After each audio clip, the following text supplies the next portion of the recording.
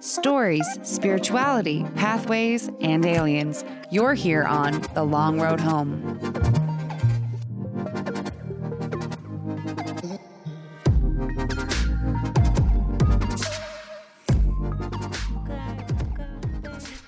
When you miss a day without your friend, your whole life's off track. No, you got it bad when you're stuck in the house. You don't want to have fun. It's all you think about. That's all we can sing. Usher will Oh, come yeah. after us. Oh, no. Yeah, that copyright time limit. Are we recording We're now? recording, yeah. Okay, hi. I'm Chad. And I'm Emily. And welcome to The The Long Road Home. First off, we have an announcement.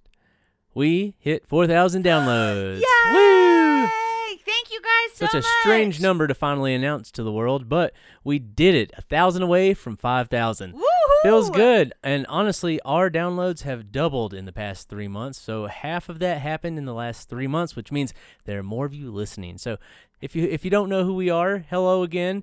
It's nice. Thank you for downloading this. Thank you to everyone who's been listening. We really appreciate it. Our community is growing, and I couldn't be happier about it. Yeah, it's been so fun. It feels like we've been kind of plugging and chugging and doing this every week for the last 6 months, and we're starting to gain some friendships, starting to meet some new people, starting to build this community, and it feels really, really cool. It does. It feels awesome. Also, our new logo's out, guys. What do you think? Do you love it? I put a lot of blood, sweat, and tears into that. Beautiful. I disassociated over a computer screen for hours trying to make that work. I'm very happy with how it turned out. It's a glow up for sure. Yeah, absolutely. I think it looks really great. So Leaps and bounds. Y'all will have to tell us what you think. Please do. We're getting better every single day. Love it. All right, guys. Well, I don't know why the way you just said single day. I'm made me aggressively giggle. positive. Aggressively. All right, guys. What is it? What did I just see? That was positive affirmations don't work if you question them. Yeah, you can't question them. You can only dig in your Just heels. to keep affirming. Everything is fine. Okay, what are we talking about today, Chad? So, before we start, I have a question for all you listeners. Shoot. What if, growing up, I will shoot. Okay. What if, growing up, you had a neighbor whose front door was neon orange? You'd ride your bike by their house, playing in the street out front. Hell, one time, you lost a Frisbee on the roof of that house. The thing you remember the most about that place, however, is that bright orange door. Years go by. You grow up, move away, find love, you fall out of love. Oh. You try some drugs, gamble on black one too many times, you lose it all, and you're forced to move back home. Oh, no. It's not looking good. No. You're at maybe the lowest point in your life. And as you're digging in your attic, you find an old photo album. You start to flip through, and out falls a photo of your friends outside that house. But something is different, and it's not you and your sadness. Oh. It's the door. It's not the color. I'm sorry. Give me a second. It's not the weight of the world on my shoulders? No, it's Oh, not okay. the dread that you have forever tarnished your name. Nope, it's not that either. It's just the door. It's not the color you remember. You start to look for other photos, and you find a few, but each one is the same. The door is there, but it's a dull blue. You simply can't remember it ever being blue, so you call all your friends. You tell them about the photos, and they're just as confused as you are. That door was always orange. While everyone's wrapping their minds around this, you decide to reach out to the man who lived there, now homebound because he smoked too many cigarettes and needs his oxygen now. This is a very detailed story. There's a lot of pathos. A lot of pathos. It had to make it that way. Well done. You knock on the door. The man slowly gets up and invites you inside as you start to ask him about the house. Then you finally arrive at the question you're there for. You ask the old man, "When did you paint your door that color?" The old man responds, "I've never painted that door in the 70 years I've lived here." You reel in terror that your mind could be so malleable and run outside sprinting away from the old man in his smoky old house. You're running so fast that you forget you're running into the street. You forget to look both ways. A car honks its horn, but it's too late.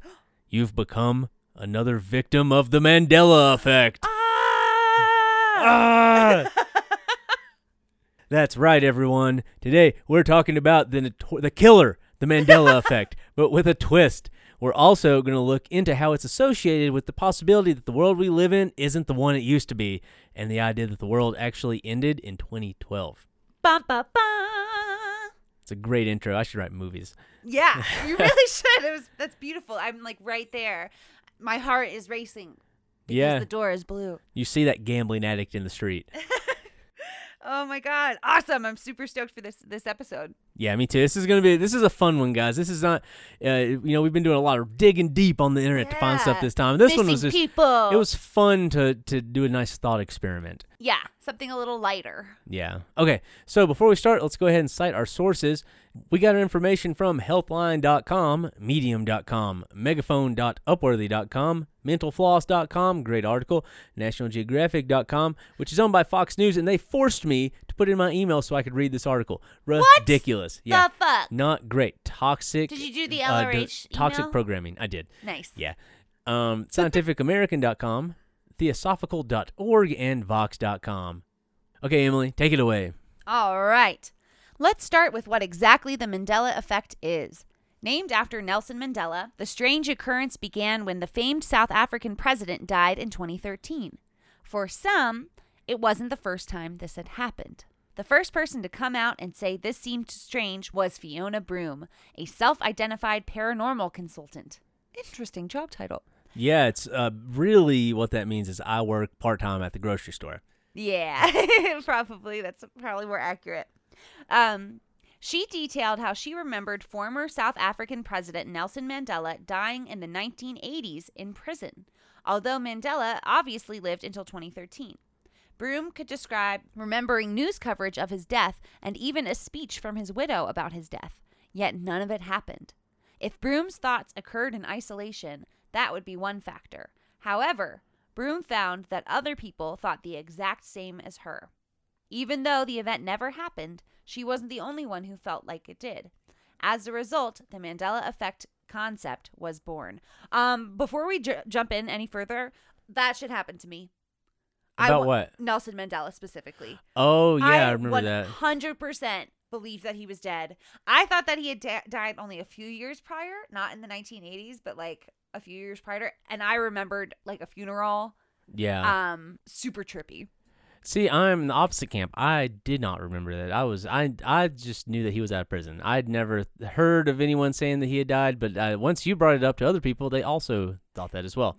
Yeah. So weird. Yeah, very weird. Definitely heavily debated in our friend group. Well, it was in 2013. Yeah, not anymore. Not anymore. We're still arguing about it. We're still angry I lost about friends over this. No. Since it first gained traction, the Mandela effect has created factions of people who are convinced that things are not as they seem. We're going to go over a few instances where the phenomenon runs deep. Some of these I had heard before, but others not so much. The first is from a game that everybody loves to hate. The mascot of Monopoly, Rich Uncle Pennybags, has been the de facto mascot for Monopoly, the game that has driven families to sever ties with each other. Now, it's been years since I've played Monopoly, but now that I'm older, I know where that hate came from. It's because everyone, and I mean everyone, hates landlords. Hate them. If you're a landlord out there, get out. You get out of here. Get out. You close the podcast and you leave. Succubus. If there's a hell, they're going to the lowest level, and they're going to be playing Monopoly. Forever losing all their money as Satan buys up all the property and charges them to stay in hell. Yeah, then we'll see when the shoe's on the other foot how they feel about charging me an extra $100 a month for a pet. Anyway, you guys remember Pennybags. It's all pretty basic, right? Kind of round with a big mustache and a top hat. Some, however, also remember that Pennybags completes his top hat and business attire ensemble with a monocle. What do you remember? I remembered the monocle, too. I remember the monocle. Yeah. Another big one is Jiffy Peanut Butter. Everybody's favorite childhood spread. Or was it? Bum, bum, bum. Ah! Apparently, Jiffy never existed. Somehow stuck between two brand names of Jif and Skippy. Another big branding one is Fruit of the Loom's underwear logo, which apparently was never a cornucopia with fruit coming out of it. I'm positive in my brain that I did have those underwear with the cornucopia on them. Is it just supposed to be fruit? It's just fruit. It's just a pile of fruit. I very clearly, once again, remember seeing this on my little kid underwear. You can't tell me that's not what it was. It's what it looks like. I mean, yeah, we just Googled Fruit of the Loom cornucopia, and what very clearly looks like the old Fruit of the Loom logo to us is just here in the image results. And it's just like, here's what the old one was, and here's what the new one is. Was the old one ever existing? It's we don't know. Whole this versus that. Yeah, Mandela this versus effects that. Picture. Thank you. That's a much better way to explain what we're looking at. Yeah, I got you. I don't believe them. This episode. This episode's gonna make your brain hurt a little bit. It does. It really does, because you start to think really hard that, like, is anything I remember real? Turns out, nope. No. The Mandela effect doesn't apply to images only. The tense meetings between imprisoned cannibal Hannibal Lecter and FBI agent Clarice Starling fueled 1991's The Silence of the Lambs, based on the Thomas Harris novel. "Hello, Clarice" has become a default line reading for people looking to emulate Anthony Hopkins' creepy character. But that line was never in the movie. Instead, he says, "Good morning," when meeting Starling for the first time. Great Hopkins. Thank you. Did well. Thank you. I tried. Yeah, really emulated a cannibal. Yeah, I'm super scary. Silence of the Lambs is a great movie. Oh, it's so good. Good villain antagonist in Buffalo Bill. One of my favorites. I don't know what to say because I've never seen it, and I'm embarrassed that I've never seen it. And the more that I go, like, I've never seen it, I know you're going to be like, we should watch it, Oh, Emily. we're going to watch it now. Now that I know, we're definitely doing that. I've gotten away with it for so long. Same thing with Star Wars. The most famous line of 1980's Star Wars sequel, The Empire Strikes Back, was never uttered. Darth Vader never says to Luke Skywalker, "Luke, I am your father." He actually says, "No, I am your father." Are you spinning yet? Is your collective consciousness in shambles? Well, hold it together, because there's more. To be fair, my collective consciousness was in shambles long before this episode. Way before we even started recording this podcast. Honestly, it made for a nice buffer for what we're learning about today. Yeah, it's like been there, done that. Yeah, exactly. So, what's new? You're not special. Yeah. But for real though, I mean, it could very easily give me anxiety, just because all of my thoughts and realities being wrong is honestly very unsettling. Yeah, it just falls into the category of we're living in a simulation and nothing is real. And if you think about it, your brain is literally just like working as a computer and making up the reality around you. It's not even a good computer anymore. It's not even a good computer. It's we a just don't shitty understand computer.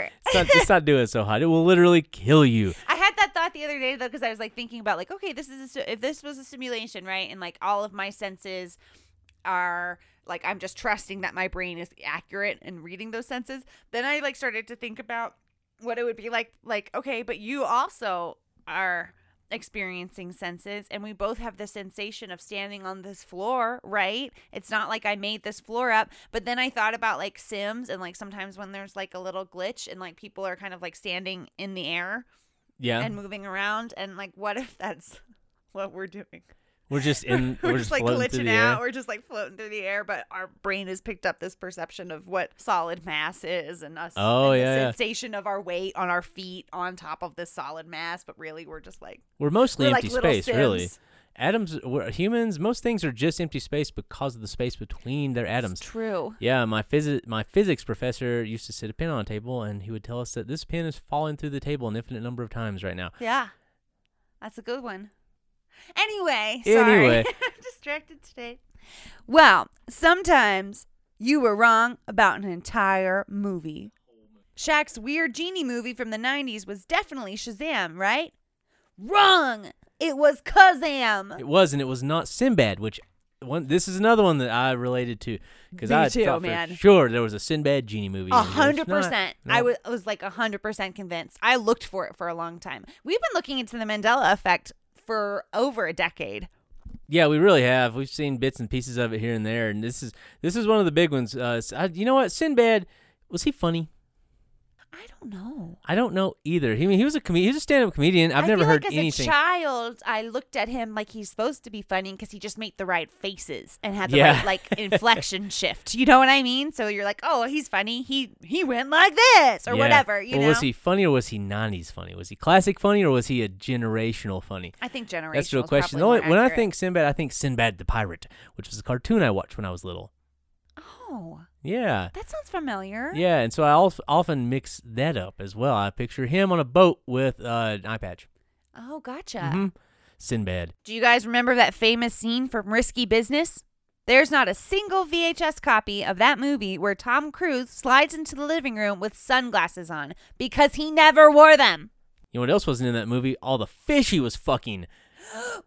We've not talked about that. No one's going to understand that reference. If you follow Tom Cruise, there's been some strange incidences of that man going into a bathroom with a large fish, leaving without the fish, and people finding the fish battered. I don't know what's going on, but someone needs to help Tom Cruise. Yeah, we should, when somebody figures out what's going on with Tom Cruise and the fish, please let us know. Mm-hmm. So there's so many more of these, including the Berenstain Bears controversy, which you still can't convince me that it was not Berenstain Bears. Yeah, this is the first incidence of the Mandela effect I heard about, and it made my head spin. The name is Berenstain, not Berenstein. And we were convinced it wasn't true until we found one of the books online. Yeah, it's there in writing many times. I don't know where that came from. Another big one is Mona Lisa's smile. Seems like a bunch of people think that she's frowning. I don't know about that one. It feels a lot less like the Mandela effect and more like a bunch of people have never seen the Mona Lisa in person. Yeah, that seems like a bit of a stretch to me because, I mean, if you ask me what any art piece looks like, most likely I'm going to get it wrong. I don't know what art is. That's very true. Yeah, so. Regardless, the Mandela effect has been making the rounds for a really long time now. Why are so many people convinced of the same thing, even if there's evidence to the contrary? I guess you could say that about a lot of stuff these days, which is why it's called a conspiracy. Some are dangerous, others are fun, but we enjoy this one simply because of the earth-shattering possibility that the reality we are in right now just isn't the same as it used to be. No, very, very high probability that it's not. So back in July 2019, a man named Nick Hinton started a Twitter thread titled A Conspiracy Thread, Did the World End in 2012? It's since gone on to acquire thousands of replies and retweets from fellow social media users who seem to believe in his ideas. We're going to dive into this long-ass tweet piece by piece because, honestly, it's really fun and it's also a very terrifying idea that the world has essentially been torn asunder. Ooh. Yeah. So, ooh, good vocab word. Thank you. It's from my GRE flipbook. So let's go ahead. Also, I'm sorry, before we go ahead, I'm so excited. I'm so excited to talk about this. This is going to be fun. That Twitter thread from like 3 years ago. Okay, let's do it. So Hinton starts off by talking about how he decided to look back into the thought that the world might have ended in 2012, and he starts to realize that there are some other people who are also interested in this, but he can't find anything about it online, so he has nothing to refresh his memory while writing it. He's found a few things here and there that are helping him piece the puzzle together, but he thinks that there used to be much, much more. Hinton believes that the world, the beginning of the end, happened with the discovery of the Higgs boson because science will either save us or kill us all. It's one or the other. But he's and this is not the first time that people are like, this is the science's fault. But the Higgs boson, basically, he thinks that because Stephen Hawking predicted that it could destroy the entire universe, or in his own words, cause the universe to undergo a catastrophic vacuum decay, he thinks that something might have happened surrounding the Higgs boson. So why does he believe this? He thinks that it's because nothing has felt the same since. He says, well, what would happen if we destroyed the universe? Would we know? Maybe CERN accidentally created a black hole that sucked us in without us even noticing, and we've just been living in it. Some physicists actually believe this is possible. He also says there's the old cliche argument that nothing has felt right since 2012. I agree with this. Maybe it has something to do with growing up and getting older, but ever since then, it seems like the world descends more and more into chaos each day. Time even feels faster. I know they always say that as you get older, time does tend to speed up, and that is because the lack of new experiences in your life. As a child, everything is new, and it makes things seem like the time seem longer. So that part I'm not necessarily in agreement with, but everything has felt very different.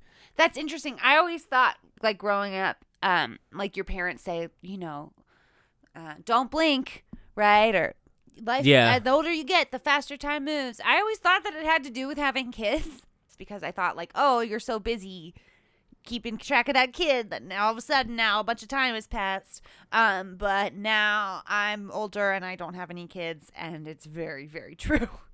Yeah, it is. Well, you're also keeping track of bills, just genuinely trying not to starve, die in some ill-fated manner on the street. Right. There's a lot of stuff going, a lot of moving pieces as you get older. Yeah. So, yeah, that's super interesting. Another theory that I had heard when talking about that reactor or talking about the Higgs boson. Yeah, that's right, boson. Was that it just it split our reality in two. Yes. And we will... Oh, sorry. I'm sorry. It's okay. I get it's so all, excited. This is stuff that I've been talking about, reading about for years, so I'm just going to keep blowing it. Sorry. You're not blowing it. There's an order. There's an order to things. We're getting to the point. It's a funnel. We start broad, we end narrow. Yes. Well, that's very good storytelling. So he goes on to say that there's some sort of calamity happening almost daily. Mass shootings only stay in the headlines for like 12 hours now. Did we all die and go to hell? I don't really believe that, but some people do. Maybe we're in a similar situation to the characters in The Good Place. Great show. Cool concept. This is the bad place. He continues, like I said before, I think we live in a series of simulations. Perhaps the universe was destroyed by CERN and our collective consciousness was moved into a parallel universe next door. It would be almost identical. This is a crazy concept, and it's one that we're going to hear more about in a little bit. And this is where the Mandela effect starts to come in. He says that there are people out there who are reporting small differences in the two realities. This is a phenomenon often referred to as the Mandela effect. Below is one of the most famous Mandela effects, and he posts a picture of the Berenstain Bears with a still from The Simpsons where they're holding one of the Berenstain Bears books, but it's spelled differently. Dude, I swear to God it was Berenstain. I don't know. I honestly don't know anymore. I didn't even fucking like those books. I thought they were creepy, and I hated them. Really? Yeah, didn't like them. I had Berenstain Bears movies. I wonder if my mom still has the VHS. Yeah, could be. I think that we recorded some off of the TV, too, so it's not even like the purchased VHS. It's like that we recorded it on our VHS player, commercials and all. Okay. All right. I'll keep you guys posted. I just remembered this. Okay. We're looking into it. Some people also remember Febreze with two E's rather than Febreze with only one E. So honestly, I didn't ever realize that there was only one E in Febreze ever. Right. And it looks funky now that I look at it. He also says some people remember Skechers instead of Skechers. There's a T that's in the name that's been removed. Looney Tunes with Toons instead of Looney Tunes, like musical tune. JCPenney instead of JCPenney. The list goes on. If these don't look or feel right to you, you're not alone. And we'll just have to post this picture because there was a lot of words, and you can kind of see the differences that he claims to be in some of these images. Wait a second. Looney Tunes is Tunes? I guess so, yeah. This really Why? gets you. I don't know. That doesn't even make sense. It's not a song. It's a cartoon. Cartoon. Say CARTOONS. Tunes. Yeah. Looney Tunes. It's supposed to be tunes with two O's. If they didn't take the opportunity, it's very disappointing. This is a painful experience to go through these and try and remember whether or not, because I feel like sometimes as well, like when someone throws something like that at you, you're like, well, was it like that? And then you can't remember, and then you get worried, and then you wonder, once again, what is real? Now, this part's probably one of the more interesting parts of this to me. He says that some people remember the Statue of Liberty being on Ellis Island while it's actually on Liberty Island. And honestly, I kind of thought that too. Maybe that's stupid. I don't know. He thinks that because of this, though, there's some really strange images that people have started to post. He says if you go to Google Maps Street View, there's a few specific areas of Liberty Island where the Statue of Liberty is just gone. He believes that might be residue from the previous timeline. So it's basically like pictures of big empty areas on the island, stairs leading to nowhere, stuff like that. He also shows a painting that clearly depicts the statue at Ellis Island with no other islands nearby. He says, was the artist just not paying attention? Did he just like it better this way? LOL. He really doesn't think so. I have pictures of my family go at Ellis Island and the Statue of Liberty in like 2004. So I'll have to look at those too, and I'll keep you guys updated. You just got a pile of evidence. I got all the evidence. Who would have thought the McFadden family could crack this thing wide open? Yeah, they're busting this case.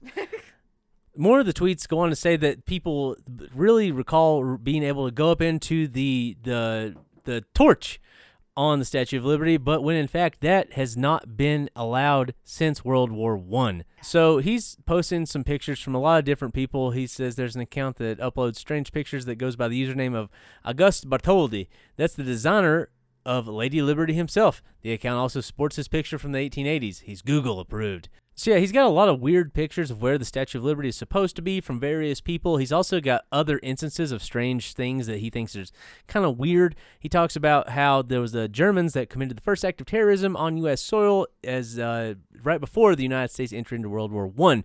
He's got a picture of a newspaper there that shows the headline, Big Munitions Explosion is at Black Tom. 50 believed dead, 21 hurt in City Hospital. Damage $75 million? I can't tell. It's kind of cut off. But he says that this explosion is the reason the Statue of Liberty's torch is closed to the public. It's been closed for over 100 years. There's only one problem, though. People remember going there. Then he shows these pictures that he found that were taken from the torch, but I don't know. They kind of look funky. It almost looks like someone cut them. I don't know.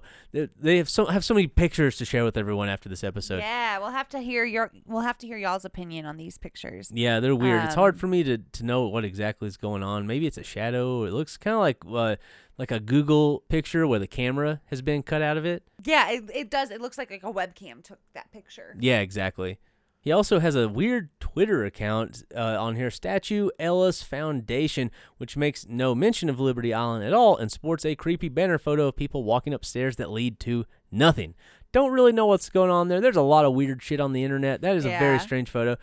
And the last thing he has is a video. He says it's a collection of Facebook photos where people have tagged their location at the Statue of Liberty, Ellis Island. However, the people are posing in front of and staring at nothing. Very unsettling. Weird. Yeah. That's pretty creepy. He's also got makes a point about a thread on 4chan posted by someone who claimed to be one of the 23 scientists at CERN responsible for creating the Mandela effect. Responsible for creating the effect? Yeah, and if anyone likes 4chan, it's a scientist. It's legit, yeah. So, I don't know. Some of these points are very good, but then he's got to go say stupid shit like that, and I'm like, dude, you're just it really invalidates anything you're saying to me. I know, it's such a bummer. It is. Take it too far. Yeah, exactly. He goes on to talk about how reality can be seen as a set of Russian nesting dolls where there are worlds nestled within one another, or he talks about in the series of tweets, simulations within simulations. He continues saying the idea of simulations within simulations or a multiverse is not something new. It has been part of Eastern philosophy since the 3rd century. A quote by Alan Watts illustrates it perfectly. Quote, imagine a multi-dimensional spider's web in the early morning covered with dewdrops, and every dewdrop contains the reflection of all the other dewdrops, and in each reflected dewdrop, the reflections of all the other dewdrops in that reflection, and so ad infinitum. That is the Buddhist conception of the universe in an image.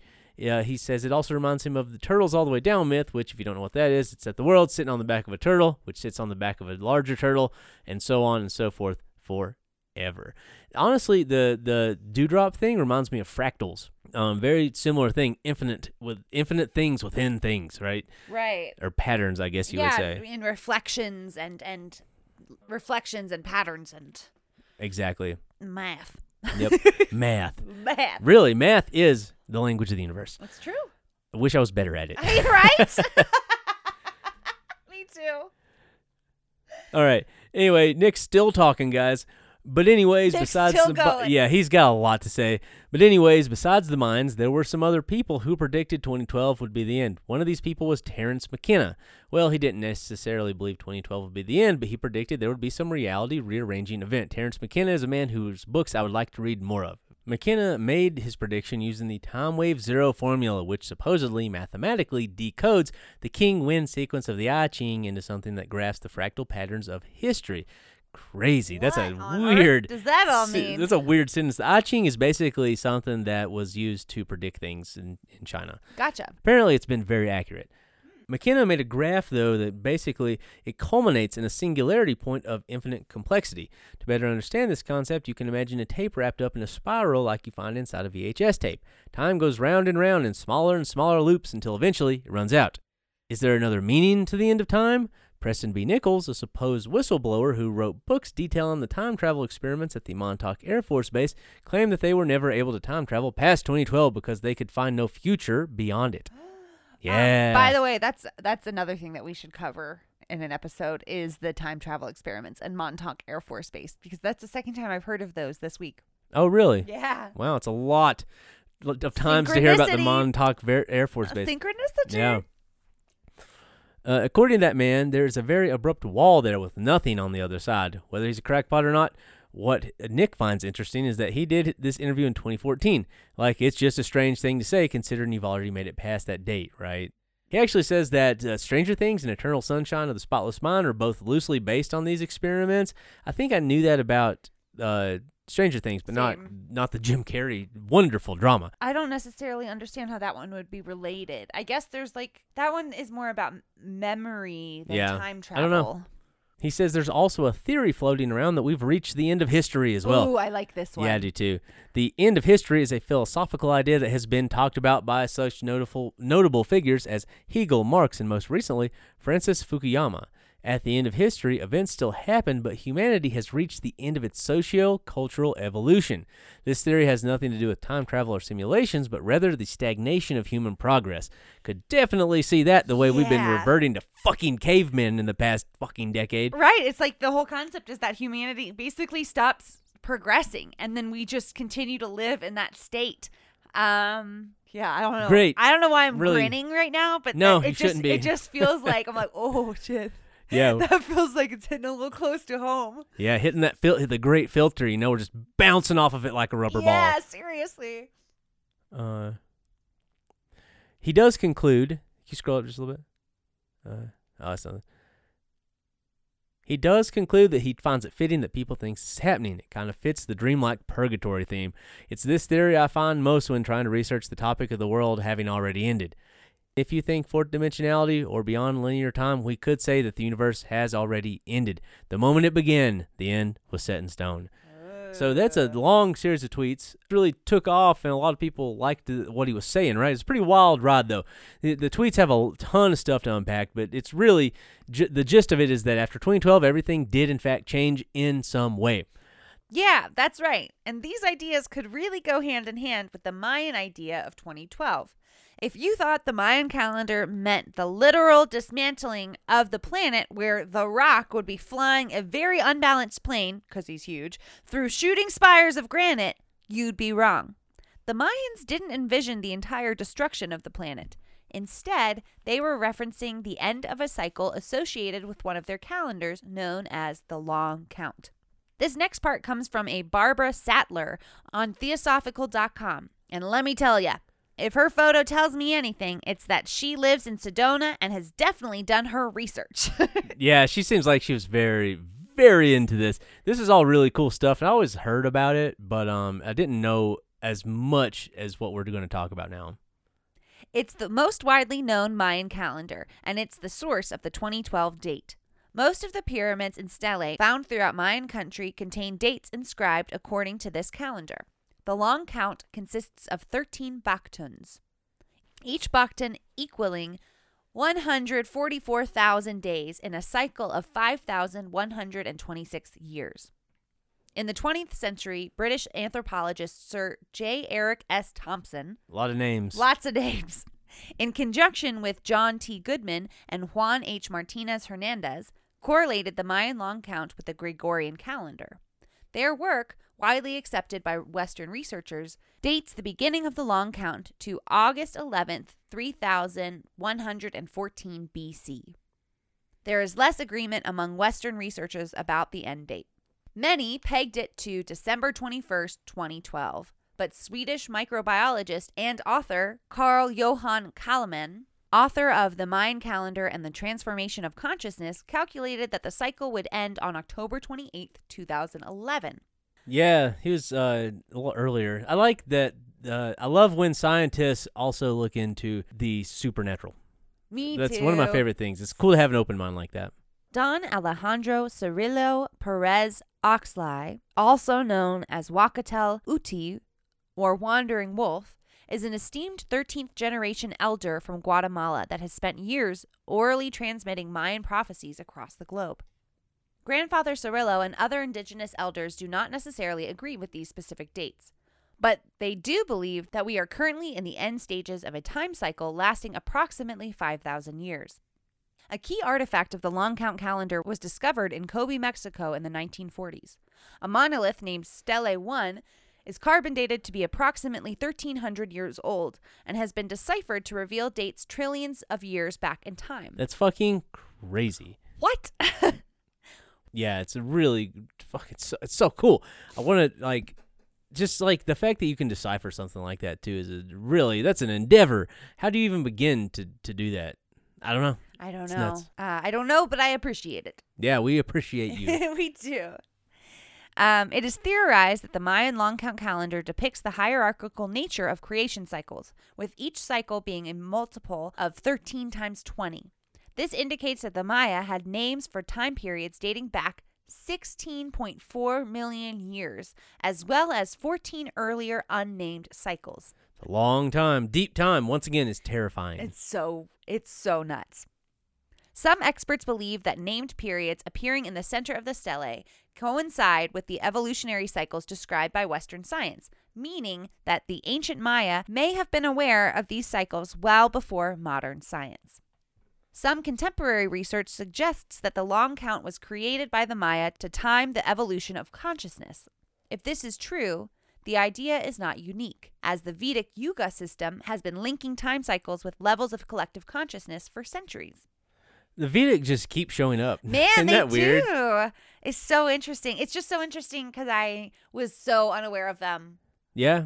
And then we did that one episode, and now I feel like it's something that just keeps popping up. They're everywhere. Synchronicity again. In the West, 2012-based theory is growing and encompasses a wide range of ideas relating to consciousness and science. Philosopher Jean Gebser's complexification theory, Ken Wilber's integral theory of consciousness, microbiologist Carl Kalman's acceleration of time/creation, John Major Jenkins' precession of equinoxes, physicist Nassim Harameyn's unified field interpretations, and Greg Braden's fractal time, to name a few. Yeah, I feel like those are articles that I would read and never understand. Yeah, exactly. For the Maya, the end date notation on the true long count calendar is 13.0.0.0.0.0. This dating method makes use of 5 different measures of time: the day, known as a kin, the 20-day period, known as a winal, a 360-day period, a ton, and a 7,200-day period, roughly equivalent to 19.7 years, a katon, and a period of 144,000 days, roughly equivalent to 394 years, a bakton. The date 13.0.0.0.0 indicates 13 baktons, 0 katons, 0 tons, and 0 winals, and 0 kins, since the beginning of the long count in 3,114 BC. Grandfather Cirillo states that the next to last phase of this cycle, called the Veil of Nine Hells, began around 500 years ago with the arrival of conquistador Hernando Cortez in Mexico in 1521 and lasted until 1987, which marked the beginning of the, quote, time of warning. None of this sounds good. No. These are not good names for periods of times. No. Interesting how they lined up. I wonder if they named them before or after Hernando Cortez showed up. 'Cause that dude was a bastard. Yeah, he was. Yeah, absolutely terrible human being. Horrible. Yeah. Is he the one that burned the ships? Yeah. Yeah, that's what I thought. Yeah. That's a fuckboy move if I ever heard one. He was fucking insane and brutal and just absolutely terrible to the South American natives. This was publicized worldwide as the harmonic convergence, introducing the Mayan end date of 2012 into Western consciousness. The time of warning will be upon us until the Mayan long count reaches 13.0.0.0.0. The next day, the numbering will be reset to 0.0.0.0.0.0. And it is believed the shift of the ages will begin. Yeah, I guess this has already happened as well. This was an article written prior to this that we're pulling some of this stuff from. Right. So yeah, it's happened. We're already past that point. I do wonder what the end date or what the date is now. Oh yeah, that's I guess we could interesting. if we sit down and actually looked at what we just talked about, we could figure it out. It's been kinda 9 cool. years, so we would just want to do. Yeah, we could figure it out. Maybe Yeah, not on air. Not on air. Not on the podcast. I don't want y'all to time how long it takes me to do this math. No, if one of you wants to do it for us, that'd be really That cool. would be so cool. Save me some time. We might have a sticker in it for you. The indigenous people of the Americas say these shifts have happened before. Their traditions teach the existence of previous prehistoric civilizations on our planet. As described in the Popol Vuh, a Mayan Bible, the gods tried several times to create sentient beings with higher capacities. Previous peoples were made from other materials such as mud and wood, but because they did not possess or develop the capacity to worship the Creator, those cycles perished. Contemporary humans made from corn. Woo! Oh, Hell yeah! we're made from corn. That's what I like to hear. Same. Yeah, absolutely. We're a superfood. That explains why I'm so corny. Fucking kill me. Well, contemporary humans made from corn are the most advanced version of the species to date because they know how to speak, pray, make offerings, and perform ceremonies for the gods. Each of these ages was ruled by a god of an element, such as wind, fire, or water, and was destroyed by its opposite. The world of fire, for example, was destroyed by water. Some hold that we are in the fourth world now, moving to the fifth. Others state that we are entering the sixth. This may seem like mythology to Westerners, but Dennis Tedlock, an anthropologist and translator of the Popol Vuh, thinks it's more accurate to use the term mythistory because beliefs are intimately woven into the reality of the Maya. New podcast name? Myth history. Mythistory? It's not my favorite word. Really? I love heard. that word. It's fun. He really mashed them together, though. There's got to It's be not very smooth... creative. No, but it's fine. He's trying his best. Yeah, I appreciate the effort. Grandfather Cirillo speaks of an extended period of darkness that will come at the end of this sun, or world age. The prophecies foretell that the Earth's second sun will pass in front of our existing sun, causing a period of darkness that will last between 1 and 6 days. He is ambiguous about the specific date for this occurrence, but indicates that it may happen sometime around the Gregorian year 2012. Clearly, one of the most important elements of this teaching is the existence of a mysterious second sun that will eclipse our own sun and cause several days of darkness. The concept of a twin star can be found in other indigenous beliefs. The Dogon tribe of West Africa, who believe they came from the star cluster Sirius, knew, without the aid of instrumentation, that Sirius possessed 2 smaller stars that are invisible to the naked eye. You know, I think we talked about that in one of our Grays episodes. It's fucking crazy. Those little things about humanity that seem to very, very much make it seem like maybe we're not of this earth. Yeah, I mean, how do they get that information? I've heard before that because of the lack of light pollution, that's how ancient humans were able to read the stars so well. Oh, yeah, that makes sense. And it does make sense, but I don't know if you'd be able to see a planet's 2 stars. Yeah. Or a planet's 2 suns. Like, that's pretty wild. The Vedas refer to a similar idea. In Astrology of the Seers, Vedic scholar David Frawley writes, "The elders say that at the end of the long count calendar, a new sun, the 6th sun, is approaching. They do not specify exactly what this means. This new sun may replace our old one or continue on another path. Their legends say that this has happened before and will happen again. Herein may lie the basis for the Mayan fascination with time." Sattler wrote, and that's Barbara Sattler, by the way, who wrote the article we pulled this information from, that if the second sun does appear around the year 2012, the Maya will gain a level of mathematical and astronomical credibility they have never before experienced, even at the peak of their civilization 1,500 years ago. Well, we all know that didn't really happen, but it does remind me of the total solar eclipse that happened a few years ago. Yeah, doesn't it? It brings darkness. Right? Yeah. It felt like a second star passing in front of the sun.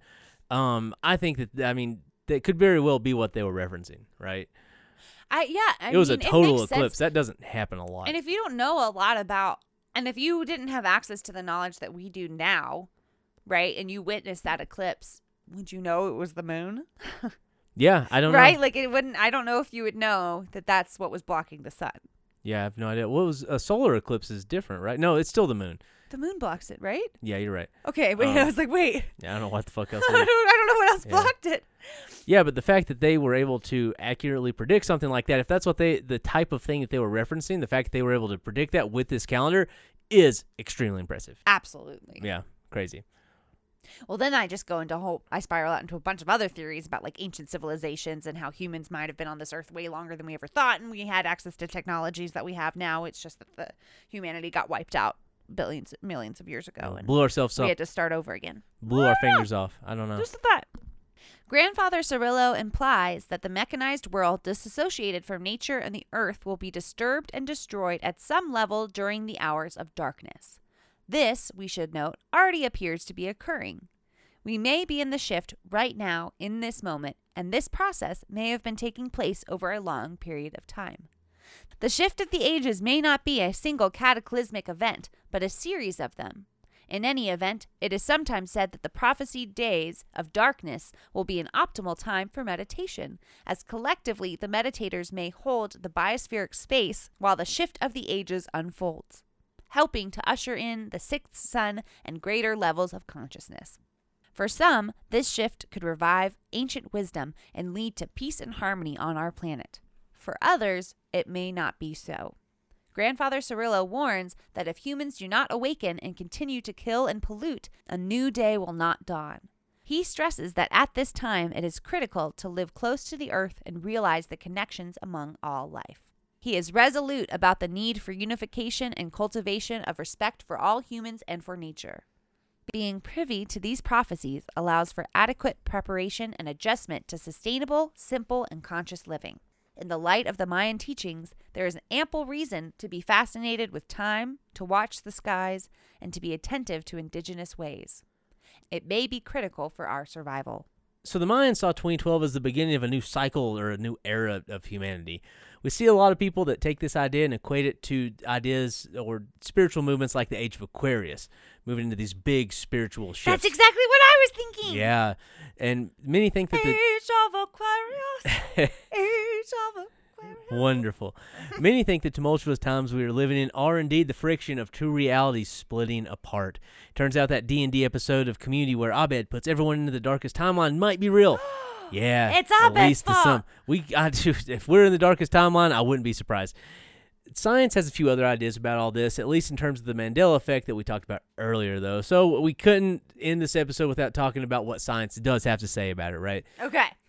So many doctors and scientists describe the Mandela effect as something called collective false memories. A large group of people collectively always say a particular saying or memory a certain way when, in reality, the truth is different from memory. It's a crazy hive mind type phenomenon, not unlike the telephone game, where a word is passed along from one end of a line of people to the other. I'm having throwbacks to our mass hysteria. Yeah, it's mob mentality, right? Totally. People are very susceptible for some reason in large groups to believe certain things. Conspiracy theorists believe the Mandela effect is an example of alternative universes present in society. However, doctors have a much different explanation of memory and how some memories, although vivid, can be false.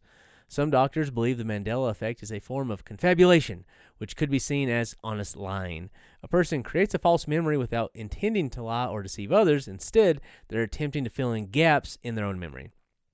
Which makes sense because that's something that people do. We try and fill in these gaps. It's a survival type mechanism for our lizard brain, right? Yeah. To make these things happen in order for us to decide what to do in the future if we see the same thing. Many examples of the Mandela effect are close to the original or true memory. Some researchers believe that people, even a large group of people, use confabulation to remember what they feel is the most likely sequence of events. So that's the science, right? Right. Yeah, that's what they got to say. I guess. Science is important. I believe in it, but it's. I don't know if you should close your mind off to other things like, in this case, at least anyway. Right. Something strange does feel like it's happening, right? Yeah, it could be very easy to explain it away, but I think it would be more scientific to approach it with curiosity. Yes. Although these are valid points, and it does happen, there are many people who think we are indeed in a simulation or an alternate reality, and not just the conspiracy-minded.